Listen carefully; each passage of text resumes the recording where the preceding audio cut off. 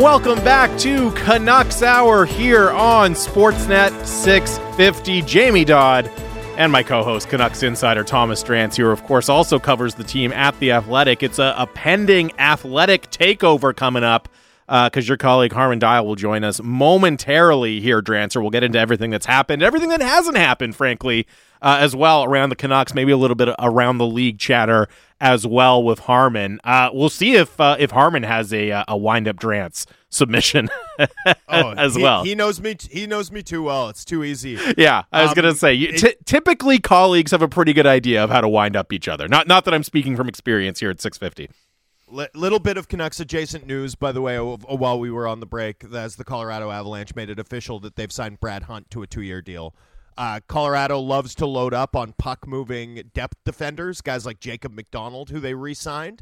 And those guys, when they get into the Colorado lineup, they just put up so many points. It's so funny. Yeah. If you're just like a high-end quad A puck mover, right? Like one of those low-end NHL depth guys, but you can move the puck. You have Brad Hunt's style of skill set.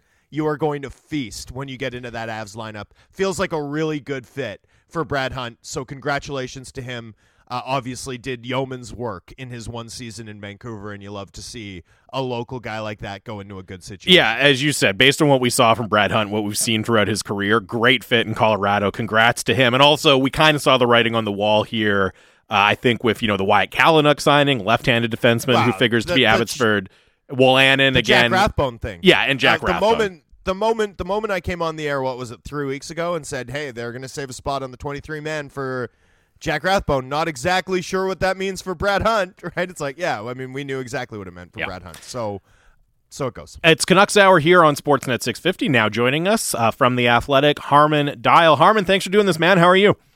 Absolutely. I'm doing well. Thanks. Our pleasure. We're happy to have you on. As I said, it's an Athletic takeover here on Canucks Hour. And, we've had a couple of days now with not a lot of activity really around the league, but also specifically from a Canucks perspective after the flurry on free agency day. Just kind of big picture. I mean, how would you evaluate what the Canucks have done this offseason and where they stand as we sit here on July 15th right now?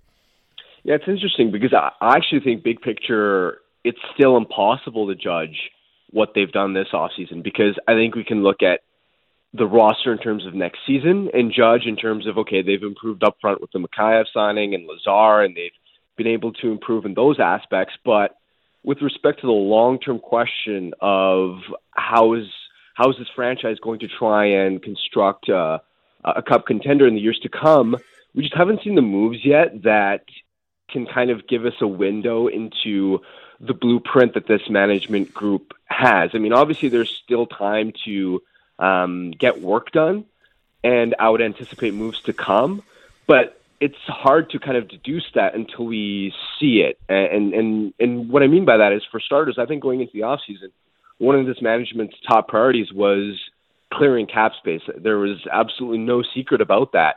And obviously it's been a tough market to move money in, and I think they're finding it a little bit more challenging than they would have anticipated with some of the contracts that they inherited.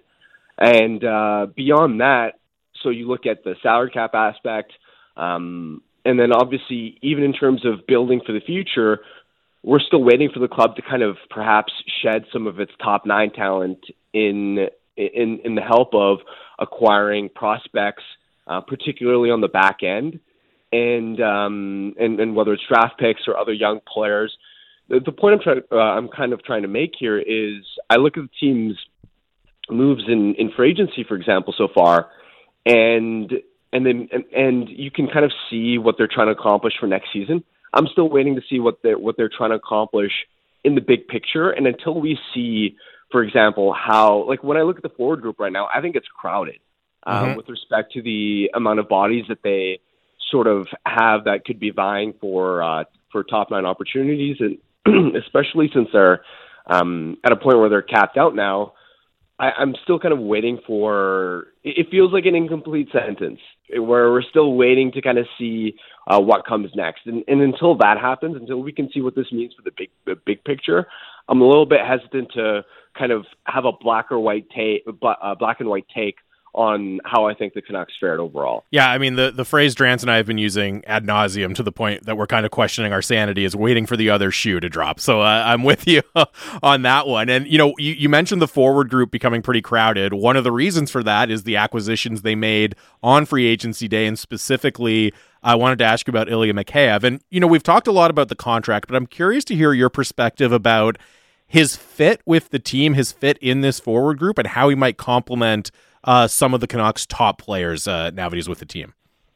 Yeah, he's going to check off a lot of boxes that the Canucks don't have. Obviously, for starters, with the speed, he's going to come in and instantly be the Canucks' fastest forward. He's going to bring a level of two-way intelligence as well with his play-driving ability, his defensive awareness, the detail-oriented nature of his game, the way he wins puck battles, and just an overall 200-foot reliability that I don't think the forward group has enough of. And that'll also be a huge asset on the penalty kill, which obviously was a huge thorn in the club's side for the first half of the season. In addition to that, he obviously adds a little bit of size. The work rate is through the roof, which again, I think he's the sort of player who can kind of spark a line's a pace, be an elite sort of puck retriever, do a lot of the dirty work for some of the skilled players in the top six. So through that prism, yeah, he checks off a lot of boxes. And just what I'm curious to kind of see is how much offensive upside is there, because he scored 21 goals last year. Obviously, that came with a bit of a shooting percentage bender. Like, he's not going to shoot 14% every year. But at the same time, I think the bet that the Canucks are making, and I think the feeling that they have internally is, I think they looked at Mikheyev and they saw that, okay, last year, for example, he was playing in mostly a checking third line role on the David Kampf line with Pierre Engvall as well. And I think they sort of are hopeful that if they deploy him in the top six in a more offensive role with more talented line mates, that could perhaps help squeeze out consistent 15 to 20 goal type production. So I think that's the bet that they're making to help justify the cap hit. And so it'll be interesting to see where exactly he lands in terms of what he can do offensively, because outside of the offense, he also he checks off so many boxes. Do you like that bet, Harman? Because it's not like the team he's coming from was devoid of top six talent, or that they didn't audition guys like Kerfoot and Bunting and other sort of middle six guys further up the lineup to see if they might, find some chemistry with some more skilled players. Do you like the bet that Mikheyev can maybe do more complementing skill players?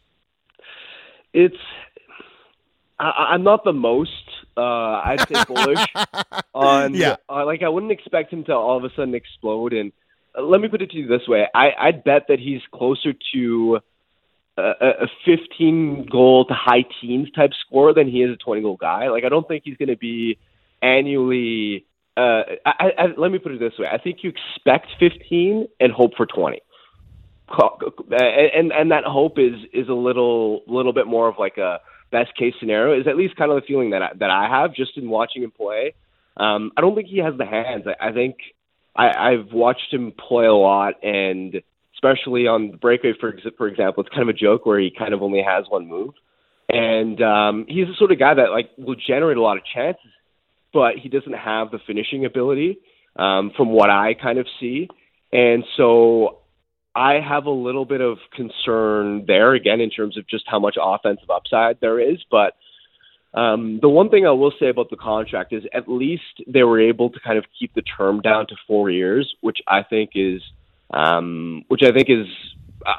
was a little bit worried that it could have gotten to 5 or 6.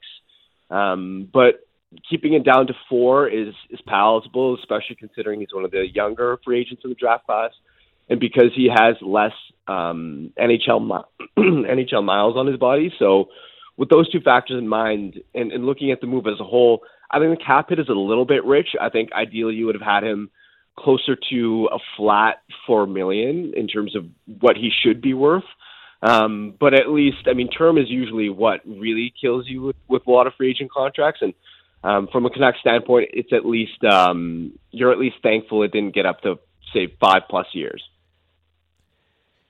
Do you have any global concern, while being reluctant to have a black or white hot take on the Canucks offseason so far? Do you have any sort of big picture concern that the Canucks effectively committed, a $250,000 shy of $6 million on the opening day of free agency and a pair of forwards that, might credibly be called bottom six guys?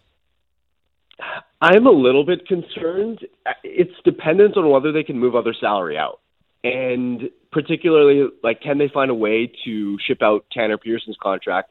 And I do think they were exploring those types of possibilities earlier in the offseason. And obviously, it didn't result in anything to this point. But I do think there were productive sort of conversations. I think whether it's a Pearson or even a Connor Garland, or I don't think realistically you're going to expect Jason Dickinson's contract to move. But for me, it's I need to see one of these other middle-class contracts go, even if it's just to afford someone like Niels Höglander an opportunity, right? Because I look at someone like Höglander, and I'm looking at the depth chart right now, and I see at least 9 guys ahead of him in the pecking order. And remember, this is a guy who he didn't have the best first impression on Bruce Boudreau. His minutes started sliding significantly from January 1st onward. I believe he was 13th among Canucks forwards in average ice time. And now the team's become even deeper up front. And I look at a player like Höglander, and I think developing him and getting the most out of him, considering how young and cost controllable he is, I think that's really important. And I think that means that you have to there has to be an opportunity for him to earn top 9 minutes. And so I think there are, considering that angle, considering the angle of, I thought the Canucks were already had quite a bit of money committed to the top 9. And I actually, thought they needed to reallocate money out of it as opposed to adding money in. For those reasons, I think it's essential that they move out some of their other money now, whether it's a Pearson, a Garland, or a JT Miller. And that's where I'm going to be really interested to see how the forward market shakes out, because I think to this point it's been pretty soft, but obviously you have teams like the Islanders and the Devils that struck out on Johnny Gaudreau, and it'll be interesting to see when, for instance, Nazem Kadri signs, what teams may circle back and have interest in some of the Canucks' forwards. So I think from my vantage point, you have to be able to shed some money out and bring some assets back in to justify, for instance, the Mikheyev signing. In conversation with the Athletics' Harman Dial here on Canucks Hour Sportsnet 650. And look, we're all kind of waiting for to see if the move like that does materialize. And, obviously with a player like JT Miller, you're expecting a good return back. Connor Garland probably still has, surplus value. You can get a return back for him. But one thing that Jim Rutherford has said is he hasn't been interested to this point in attaching an asset to move a deal. As we get later into the summer, and as you said, it's still something the Canucks haven't found a way to do to clear some of that money up. Is there a point where maybe they have to bend on that a little bit and start to consider, hey, maybe we need to attach something to move one of these deals to create that cap space?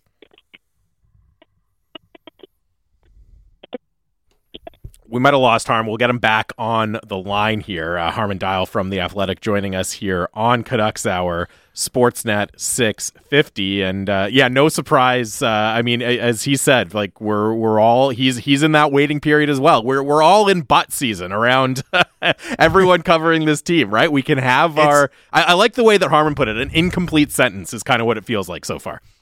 Yeah, and the problem is that those deals are harder to find now, right? There's a sense of impatience because you're now in a reactive spot. You're now in a spot where, granted, you can just take this lineup into next season, but if you're doing that, then all you've really done is spent all your cap space again on, one middle 6 forward and a bottom, a fourth line forward, right? And that feels a little too familiar, I think, for Canucks fans who are hoping for something a little different. from new management, right? I think that's the prevailing sense in the market right now. We've got Harman Dial from The Athletic back on the line here on Canucks Hour. And Harm, what I was asking just before we lost you there was they haven't wanted to attach an asset yet in order to move out of contract to create salary cap flexibility. As we get farther into the summer, is there a point where you think maybe that calculus changes and that is something that they have to consider? I don't think so, just because the organization is just so light on assets. And for instance, even at this year's draft, they weren't able to pick up extra draft capital. So they're already starting from a deficit. And I think they have an understanding that if they want to, over the next few years, sort of help or build up towards becoming a contender, that they sort of need to be hoarding assets and bringing more of them in as opposed to kind of shipping them out, especially for something like dumping salary. I just don't think it would make sense either, because you'd kind of be serving a short-term need with, let's say, if you wanted to attach an asset to move a Dickinson contract or a Pearson contract, which, by the way, I don't think, earlier in the offseason, I thought they felt that they would get value back, actually. So don't know if that would be necessary, but you're looking at 2 years of cap relief. And in those 2 years, you're probably not in a position to win a Stanley Cup, right? And if we look at the Stanley Cup as the ultimate sort of goal that we're looking for out of this franchise, for this group to build towards long term, then I don't think you're serving that need by giving up an asset to gain cap relief in years where you're not realistically going to contend. So I don't think it would make sense for management to kind of attach assets to get rid of money. They don't have a ton of, obviously, flexibility right now, but I think there is room potentially to do a little bit more work at the bottom of the roster. Are there any kind of bargain free agents you see that are still out there that you think it might make sense for the Canucks to kick the tires on? That's a really good question. I think I still like some of the talents on the market. Like, for instance, I just don't know if the Canucks quite have the flexibility to kind of be able to add them, right? Especially, I think this free agent class is a lot deeper up front than it is on the back end, right? Where I look at names like a Sonny Milano, for instance, is still really attractive in terms of the speed-skill combination. But, of course, the Canucks are kind of capped out at this point, and they've added bodies up front without shipping others out. So if anything, if you're the Canucks right now, you'd be looking to service some of your needs on the back end. If I was kind of in their situation, and if you're looking to kind of shore up the back end, you're going to do that via trade as opposed to free agency, in my opinion, just because I don't see any impact contributors on the blue line market that would kind of genuinely move the needle in free agency. So if I'm the Canucks, I mean, I haven't exactly sort of scoured and gone through quad A sort of guys that might make sense as 13th or 14th forward type guys. But if you're talking about potentially adding everyday contributors, I'd more so be focused on the back end and be looking at the defense. And especially it'd be kind of interesting to see, obviously, people have made the connection with Pittsburgh, right? And they've got, Ron Hextall has mentioned that after, for instance, the Ruda signing, they've got a bit of a logjam there, and they're not going to be keeping everyone. Is that the sort of opportunity where Rutherford and Alvin would look at for potentially upgrading the defense? So that's kind of my overall take on what's kind of left in the free agent market. Harman, how do you think this shakes out with guys like Aston Reese and Yarncroc, Milano, you mentioned, still being available? Would you be surprised if in the next week we see some low AAV, longer term type deals signed by contenders for some of these players? Like, is that sort of the next phase of the offseason for some of the talent remaining on the UFA market? Yeah, I think so, and we've started to see, I think, that trend a little bit more, where teams are starting to hand out, kind of like the Canucks with Curtis Lazar, handing out a little bit of extra term while keeping the AAV low. And I think that's attractive for a lot of teams, especially when you look at, someone like a Zach Aston-Reese, like you kind of mentioned, where he, obviously doesn't put up a lot of points, but if I'm a contender, I look at him and go, he's very similar to Tyler Mott, right? Where he's obviously not quite as fast, but defensively reliable, excellent penalty killer, excellent forechecker. The classic, when coaches reference, he's a guy you win with. Aston-Reese is the type of player you think of. Jarnkrok is really useful depth. Obviously, he didn't have a great, he didn't transition as well to Calgary post deadline as he would have expected. I think last season was definitely a bit of a disappointment for him, but he's a guy that's, I think, in years past been a consistent right around 15-goal guy, been the ultimate Swiss Army knife utility forward. And again, if I'm a contender, that makes a lot of sense as a buy low candidate. And if I view Jarnkrok, for example, as a buy low candidate, then I would be willing to lock in a favorable AAV for a longer term deal. So yeah, I think that definitely makes sense. And I think obviously again, as Kadri goes and as some of these bigger remaining UFAs start to come off the board, that's when I think teams will look to service some of their bottom six needs and some of the more cost effective options. Harman, just before we let you go here, I wanted to run this past you because we've been having a thing on the show here where we ask listeners to send in their takes to specifically trigger Drance. We're calling it Wind Up Drance Friday. So we're getting things like, the Canucks should try to make the playoffs because anything can happen once you get in. Alexander Barkov is overrated, things like that. So, Drance very well. You work with him closely at The Athletic. Do you have something that might wind up Drance here on a Friday morning? I'm trying to think. The problem is we talk all the time, so we ended up with pretty much like 95% the same hockey takes. Trying to stay deep here.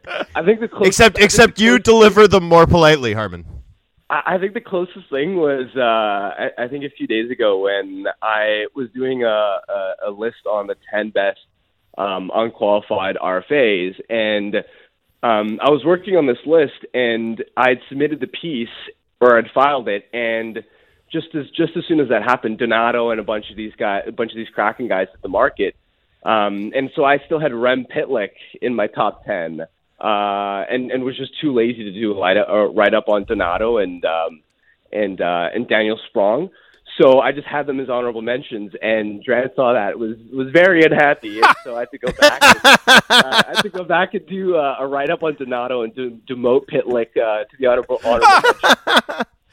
I'm not a big Rem Pitlick guy. Okay, I'm sorry. When you're splitting hairs on Ryan Donato and Rem Pitlick, that is very, very special. That's a fantastic submission. It's legit. I'm right. Rem Pitlick. Yeah, right. I was right. I was just lazy. Oh, that is very good. All right. Harman, we appreciate it, man. Enjoy the rest of your Friday. Hopefully we'll chat soon.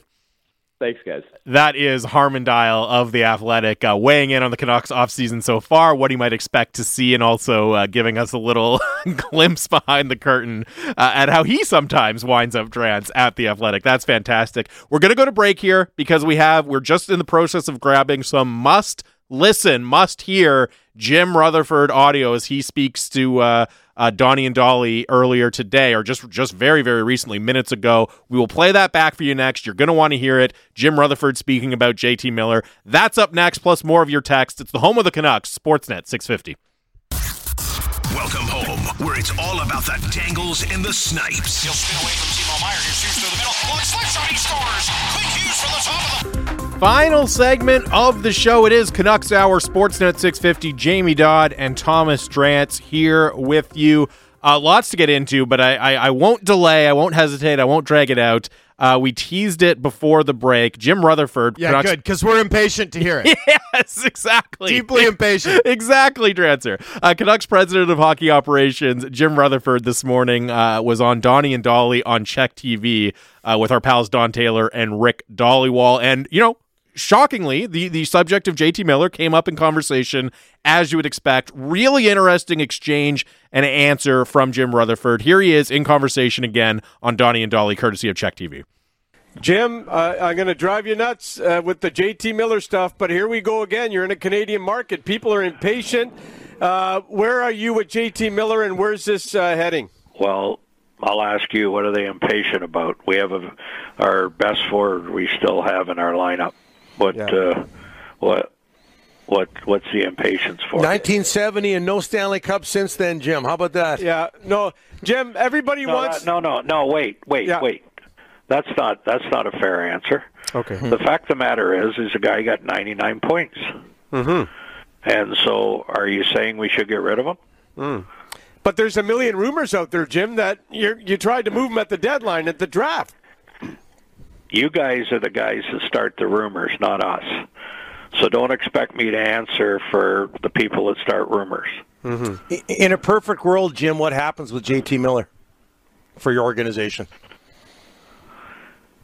Well, I'll say the obvious. It can go two ways. We can come to an agreement and keep him, and we have a very good player.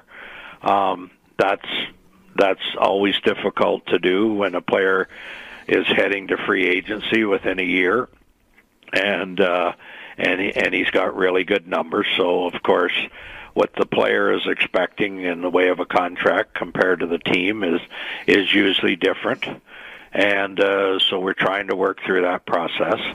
And if that doesn't work, we have to get the best return we can for him. But I think when the impatience should come on JT Miller is when we get closer to the trade deadline. And if we don't have him signed at that point, making sure that we get a return for him. But I don't see where there's any urgency until we get to the trade deadline. That is Canucks president of hockey operations, Jim Rutherford, earlier this morning on Donnie and Dolly on Czech TV. Interesting. Drancer. It's so good. Your reaction. Hold on. Actually, before you react, I did have to read this text. Lee texted in and says, sounds like Donnie was playing #WindUpRutherford. Yeah. Well, first of all, Jim Rutherford is in my usual slot on Donnie and Dolly, right? So I think there's something about the Friday early slot on the D&D show that causes people to spit fire, right? Like, I actually blame our scheduling for Rutherford's reaction, because Rutherford didn't know that he was in the wind-up slot on the D&D show, but he was, and he delivered. In fact, delivered at such a level that, no fireworks that I can bring at 11 a.m. on D&D could possibly compete. So I think the impatience, for me anyway, right? Like, when you think about what some of my critical commentary about the Canucks moves in free agency have been based off of, and it continued in our conversation with Harman Dial last segment too, it's not about JT Miller, although I do think that the club is now taking on a ton of risk holding on to him. And they know that, by the way, right? There may not be a sense of urgency, but there certainly was a sense of urgency to explore their options. Like, they did reportedly make him that big offer ahead of the draft, right? We know in a lot of ways that the club was trying to get a resolution earlier, if possible. Now it hasn't happened, and they're comfortable, extending Bo Horvat, coming into next season, seeing how it plays out. Fair enough. I think where the impatience is valid, though, is not so much about Miller specifically, as it is that at this point in the offseason, right, the club has made zero impactful changes, aside from adding some bottom six forwards to a group that has missed the playoffs 6 of the last 7 years. Right? It's not about 1970. It's that we've seen this core group together now for 3 years, and certainly the last two, weren't good enough. They weren't even a playoff team. And to double down on that lineup, which I don't think they've done that with intention, but that's where we sit today, right? With where we sit today, the club has taken this roster, this group that has, over the last 2 years not made the playoffs. that hasn't made the playoffs for consistently for a long time, and has just grafted a couple of very good fitting, but ultimately overtermed bottom six forwards to the mix, and are capped out with minimum avenues to improve from that. I just think that rate of change is not what this market, certainly not what critical Canucks fans in this market were hopeful of, right? Like, I think there was hope that under new management there'd be a more meaningful change of direction, and that hasn't come to pass. And so I think that's where the impatience is beginning to set in for Rutherford to manage. I think the Miller thing is understood to be a little bit more complex because of the caliber of the player. I think a proactive solution would have been better, far better, for this team, but I can understand what the gamble is in keeping him, in holding to their guns in terms of getting full value in any prospective trade involving a piece of that quality. I think waiting till the deadline has almost no upside for the team unless the goal is actually to re-sign him. So, those are some concerns that I have, but I don't think the impatience is about Miller specifically. I think it's about the lack of change in general, and the fact that this group now, this core group in particular, has been together, has had, this is going to be Elias Pettersson's 6th season, right? Our 5th season. And the club's made the playoffs one of those years, right? Time is ticking away on this core group that was assembled as a result of years of pain, like watching Michael Del Zotto and Jacob Megna and on and on. I mean, the years of just drag hockey that this market endured to assemble this core, and now it's a team that's missed the playoffs, consistently, and they're just doubling down on it from today's vantage point. That I think is cause for reason. Like, I don't think impatience setting in there is unfair to new management. I think that's a perfectly reasonable reaction based on what the team has done and accomplished and how they've performed over much of the last decade. There's certainly an appetite for that new direction and for the changeover. And, how often do we talk about, hey, Trader Jim is coming in, right? All right, we're going to see some fireworks now. And yeah, look, you can, people are saying, oh, you guys in the media are, you've hyped it all up and now it's not happening. I don't think it was an unfair inference for us to draw that we could be seeing some action and some turnover on this roster whatsoever. I think that was very, very reasonable, in fact. So I think that's part of it, what you just outlined. I think the other thing with JT Miller, and this is a very simple and basic point, but like, trades are exciting. New fans like when things happen with their team, and it gives them something to talk about and think about. So there's an element of impatience there.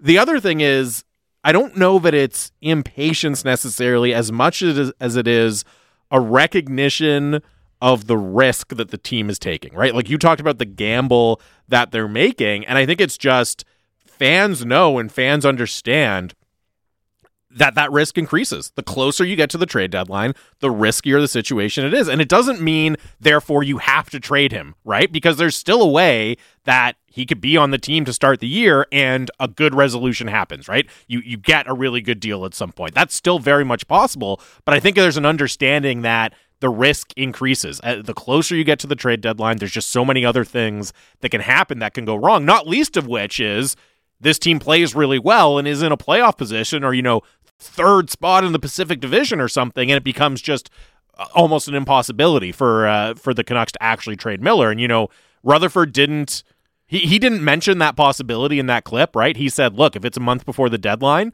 and we don't have him signed, we're going to have to get something for him. But that's easier to say now in July than it is, next February when you're comfortably in a playoff spot. So I think it's more of an impatience. It's just the recognition that the risk just keeps getting more and more the farther we go into this situation. Well, and Canucks fans, hearing you lay that out, right? Canucks fans just like very Bon Iver voice, right? Like, I think I've seen this film before, right? Like, and I didn't like the ending, right? Like, Canucks fans have been down this road before. Now, that's not fair to new management, right? It's not fair to bring decades of neurosis hard-won neurosis accumulated over years of supporting this franchise to bear in judging the work of new management. But certainly certainly from today's vantage point, right? What they've done is they've capped themselves out on a team that I think we would look at in much the same way we looked at last year's team, right? And say, hey, we like the goalie, we like the forward depth. Can the defense get it done? Can this defense support the good parts of this team? And, I don't know. I don't know. I don't think I'm going to be picking them to make the playoffs from today's vantage point, right? There's going to need to be something else that occurs there. And, I think this overall approach only makes sense if the goal is, you extend Horvat, you go into next season, you kind of bet that Miller can't repeat as a 99-point guy, right? And you hope that you can get a more team-friendly resolution in terms of an extension. This course of action makes sense if the goal ultimately is to extend Miller, right? If the goal is to turn over a new leaf, to reset some of what this franchise is doing, to look further afield, further ahead, further down the road for years where you can really be a contending team, then I do think they've potentially stepped into a bit of a hole here in terms of the passive approach to dismantling and clearing space over the course of the past 3 weeks. And so if you're a fan who's hoping for something new, who's hoping for a more dramatic change of direction, who's hoping to see this franchise aim to build a real contender down the line as opposed to doubling down on the current roster, then I think your impatience is fully justified. And so that's going to be an interesting dynamic to watch here as this new management group sort of continues to navigate this particularly eccentric, right, hockey market. Lots of texts coming in trying to explain, why they maybe are feeling a little bit of impatience, or if they're not impatient, then what they are feeling. Jesse texts in, I'm getting impatient because it seems we will enter next season with roughly the same team. We need to retool and take a step back, and by waiting until the deadline, we kick that can further down the line. This one comes in unsigned. It's not impatience, it's disappointment in overall results. I think most fans still see this team as wannabe and dysfunctional, a bad mix that is still handcuffed and capped out. And another one here, the impatience is because of the past 8 years of terrible asset management, operating day to day and running out of time. The Miller situation just symbolizes that entire situation. And he says Rutherford should have read the room a bit better there. And it's both very understandable, right, that, as you said, fans would kind of transfer not just, the last 8 years, but the entire history of the organization, and they would carry that concern along with them. But you also, I think, kind of intellectually have to realize you have to have an open mind to how new management is approaching things, right? Somebody else texted it in, all right, Jim Rutherford, he's Jimbo 2.0 now, right? We're going to get ready for another 8 years of mediocrity. It's way too early, way too early to say things are just going to continue how they are. But I also understand just at a visceral level that fans don't just want to hear that it's going to be different. They want to see that it is in fact different. I completely understand that, even if I think it's way too early to just kind of assume that things won't ultimately go in a different direction. It's just that this market's ready to see something new attempted. And I do think that the way that this team is positioned following the draft, following free agency, following the NHL silly season, feels pretty conventional. And, I think this market was hopeful that new management would bring in something a little different, something different to the mix. Alvin talked about the need for creativity, but we would have loved to see that over the last 3 weeks, right? I mean, with the exception of the Besser contract, I don't know that there's been a really savvy spot of problem solving that anyone can point to. And so you get to this point where it's not that the honeymoon is over for new Canucks management by any means. It's just that they're beginning to make some decisions. And one of the decisions that they've made, right, is that they've effectively kept this group together. And they may not. By opening night, things may change. But 2 days into the opening of the free agent market, they've kept this team together. And that's a choice. That's a choice, right? This might still be the team that Jim Benning built, but Rutherford now owns it too, because they've been through most of a full cycle without making significant change. And that, to me, puts a lot of pressure on this team to perform, right? Like this is now, it may not be the team that Rutherford built. He may have inherited a tricky situation, but tacitly, he's now invested too in how they perform this upcoming year. And that, is a tricky place to be, particularly if you're like me and think that this team's going to really struggle to make the playoffs. 650 is the Dunbar Lumber text line. Lots of great comments coming in. This one from Saskatchewan Joe says, I'm really trying to trust Rutherford. Surely he knows this team is simply not good enough. The trade deadline return wasn't good enough. I think it's fair for the fan base to be a little impatient. Ken in North Van says, the silly season is not over yet. I fully expect the Canucks to make a trade. Good chance it's not Miller leaving, but someone else. I will judge this management team closer to puck drop. And Keith the Water Guy texts in, the Canucks will be stuck in Benning purgatory until they finally blow it up. And I wanted to just double back to a point that a previous texter made about, okay, you didn't make any of these moves this offseason, so you're kind of kicking the can down the road. And I do think, when we chatted with Harman Dial earlier in the hour, one of the things he said was he would be reluctant to attach an asset to move a contract like a Pearson or a Dickinson or a Tyler Myers, because you're getting pretty close to the end of those deals, right? And so at a certain point, are you better just to kind of have the patience to let those run out rather than spend assets from a not particularly deep asset pool in order to get them off of your books right now? And I can see the case for, what have fans wanted? A lot of fans wanted more of in this market for a long time. It's patience, right? And maybe this is just part of it. Maybe we'll look back in 2 years and say, hey, they were right to be patient. There wasn't the right deal at the time. You know what? But eventually down the road, they got the right deal and they were able to create that cap space. And because they had the patience, they were able to do some interesting things with it. That's completely in play. That is very, very much possible. So I think we have to be open to that possibility. But again, I also understand in the moment, it's hard to just say, you know what? Fine, we're willing to be patient, because we've also been waiting for, better results here for a long time. Well, yeah, and I don't think anyone's saying, in my view anyway, like they were right. A patient move was to not buy out Dickinson. That was the right one, right? Mm-hmm. I do think not attaching additional assets to move off of guys like Myers, Pearson is prudent, because Myers and Pearson are still useful, right?